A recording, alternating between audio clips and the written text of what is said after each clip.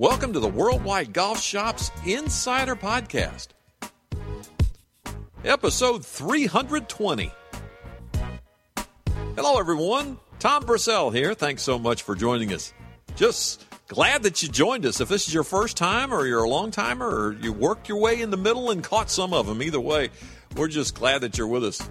Our special guest today joins us from up in Chicago, Illinois. He's the Vice President of Research and Development for Wilson Sporting Goods, Mr. Bob Thurman. Bob, thanks so much for joining us. It's great to have you with us.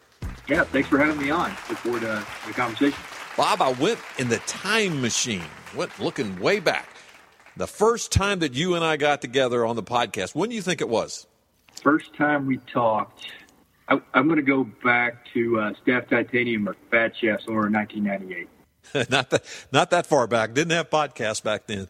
Actually, it was a little over 10 years ago. March 11th, 2010, you joined us in episode number 69 to discuss the Wilson's unique way of positioning the C line, the D line, and the F line of clubs and balls. And you know what? That way of positioning clubs has really stood the test of time, hasn't it?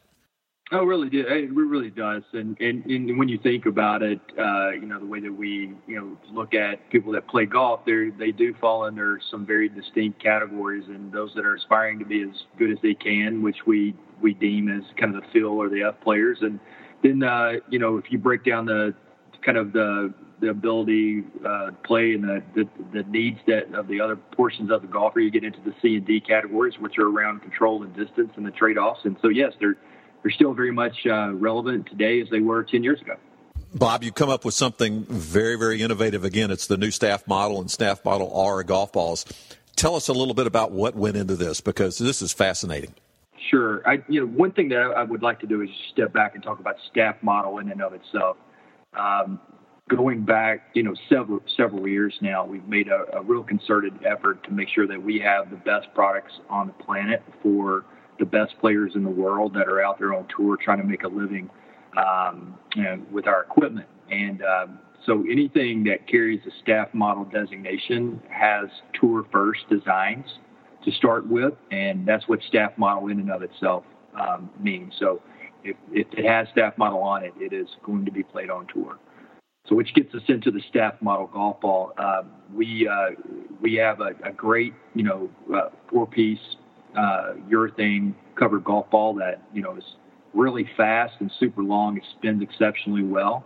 But we also have a new product that we're going to talk about today called the Staff Model R, and R stands for raw in this case, meaning that the surface of the ball is not painted. Basically, the why. When we're talking about helping the best players in the world play their best, and what would it take, in terms of golf ball, we know that these guys are out there. And it's all about hitting fairways and attacking these tight pins on these courses. And we want to help them, hit the ball as close as possible.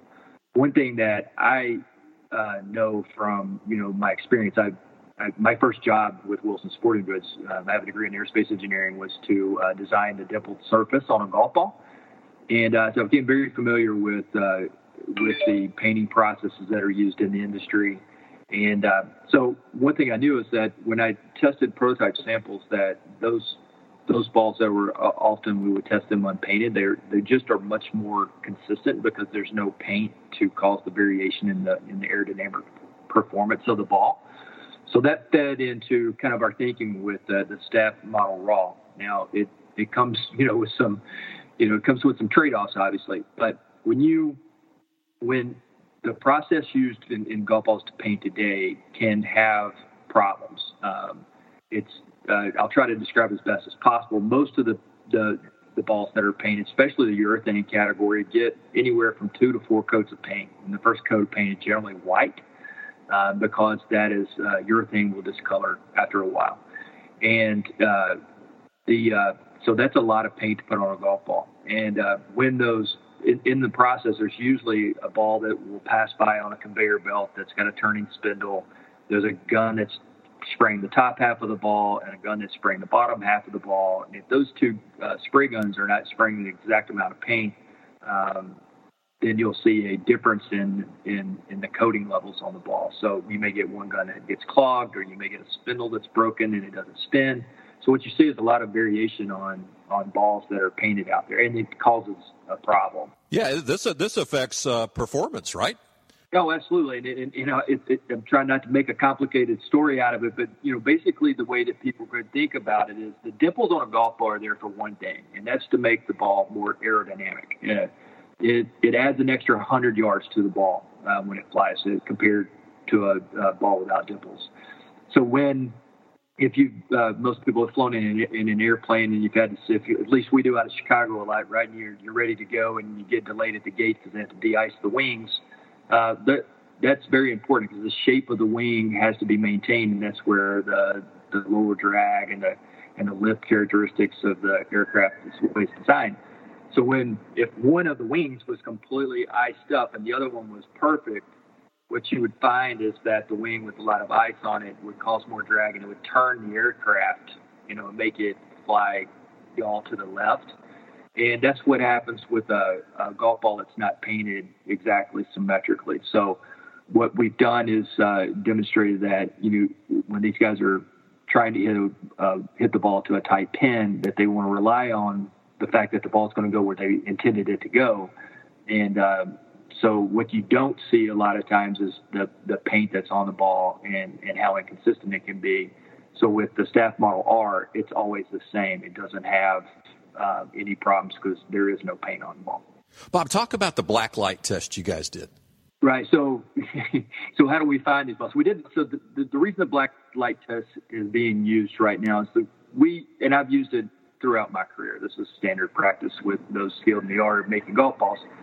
And we bought, you know, obviously a lot of competitive product because we're looking at, you know, how much variation they are. We bought probably about 6 dozen of all of our balls from various places, looking at how much problem there is in paint. And you do that by exposing a ball to black light, just a standard black light that you might see anywhere in any store.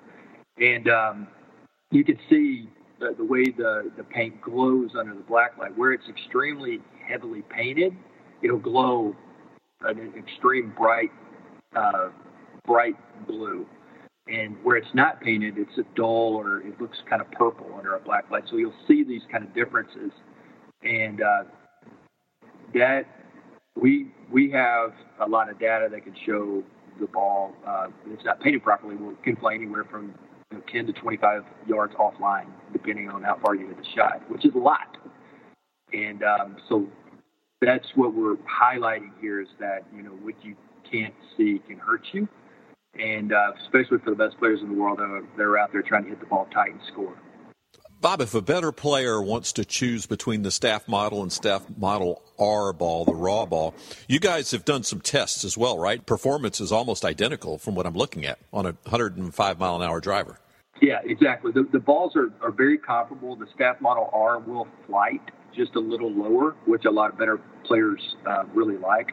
The Staff Model R, because it has an unpainted surface, will actually spin a little bit better on these little dippy chips around the green because you're engaging urethane to steel and without any kind of a coating between the ball and the club face. So it'll spin a little better. The downside is because it's not painted, it will, after several holes, 3 to 9, depending on how many the conditions of the ground, it will start to accept some grass stains and things like that on it. But it does not affect the performance of the ball. And Bob, what type of feedback have you gotten from your staff on both of these balls? I bet it's pretty interesting, and I bet it's pretty positive. 2 things come back. The ball is fast, so anybody that gets a chance to get out there and get on a launch monitor compared to the best urethane balls out there, you're going to see the speed is there. The spin rates are great. It's right up there in the best in class, for that category of balls. And then the Staff Raw, obviously, it just makes all the difference in the world from an accuracy standpoint. And a great holiday gift for a good golfer on your list. Either one of these would be great. And we'll be having these at worldwidegolfshops.com nationally, and also we'll be releasing it in southern locations as well. That's correct. Well, it's awesome, Bob. thanks so much for the time on these balls. I mean, I highly encourage customers to give them a try. These are top-of-the-line balls from the top-of-the-line company, more major championships than any other brand. Hey, Bob, some final words for our listeners on the new Staff Model balls? I think people are going to be really pleased when they give this ball a try, and we encourage everybody to go out there and grab a sleeve or a dozen and give it a ride, and you will not be disappointed in Staff Model and Staff Model R.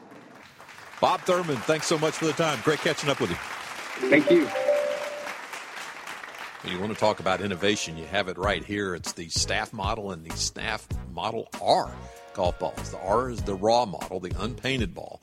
They've proven it. Inconsistent paint processes lead to variances in ball flight, and give them a try. You can pick up a dozen of either of these balls at worldwidegolfshops.com and also at selected southern locations, retail locations that we're starting to roll these out in some of the southern states, some of the warmer states this winter. Well, special thanks again to Bob Thurman from Wilson for joining us, and to you, our listeners. We'll do it again next time. We have another episode of the Worldwide Golf Shops Insider Podcast here at worldwidegolfshops.com.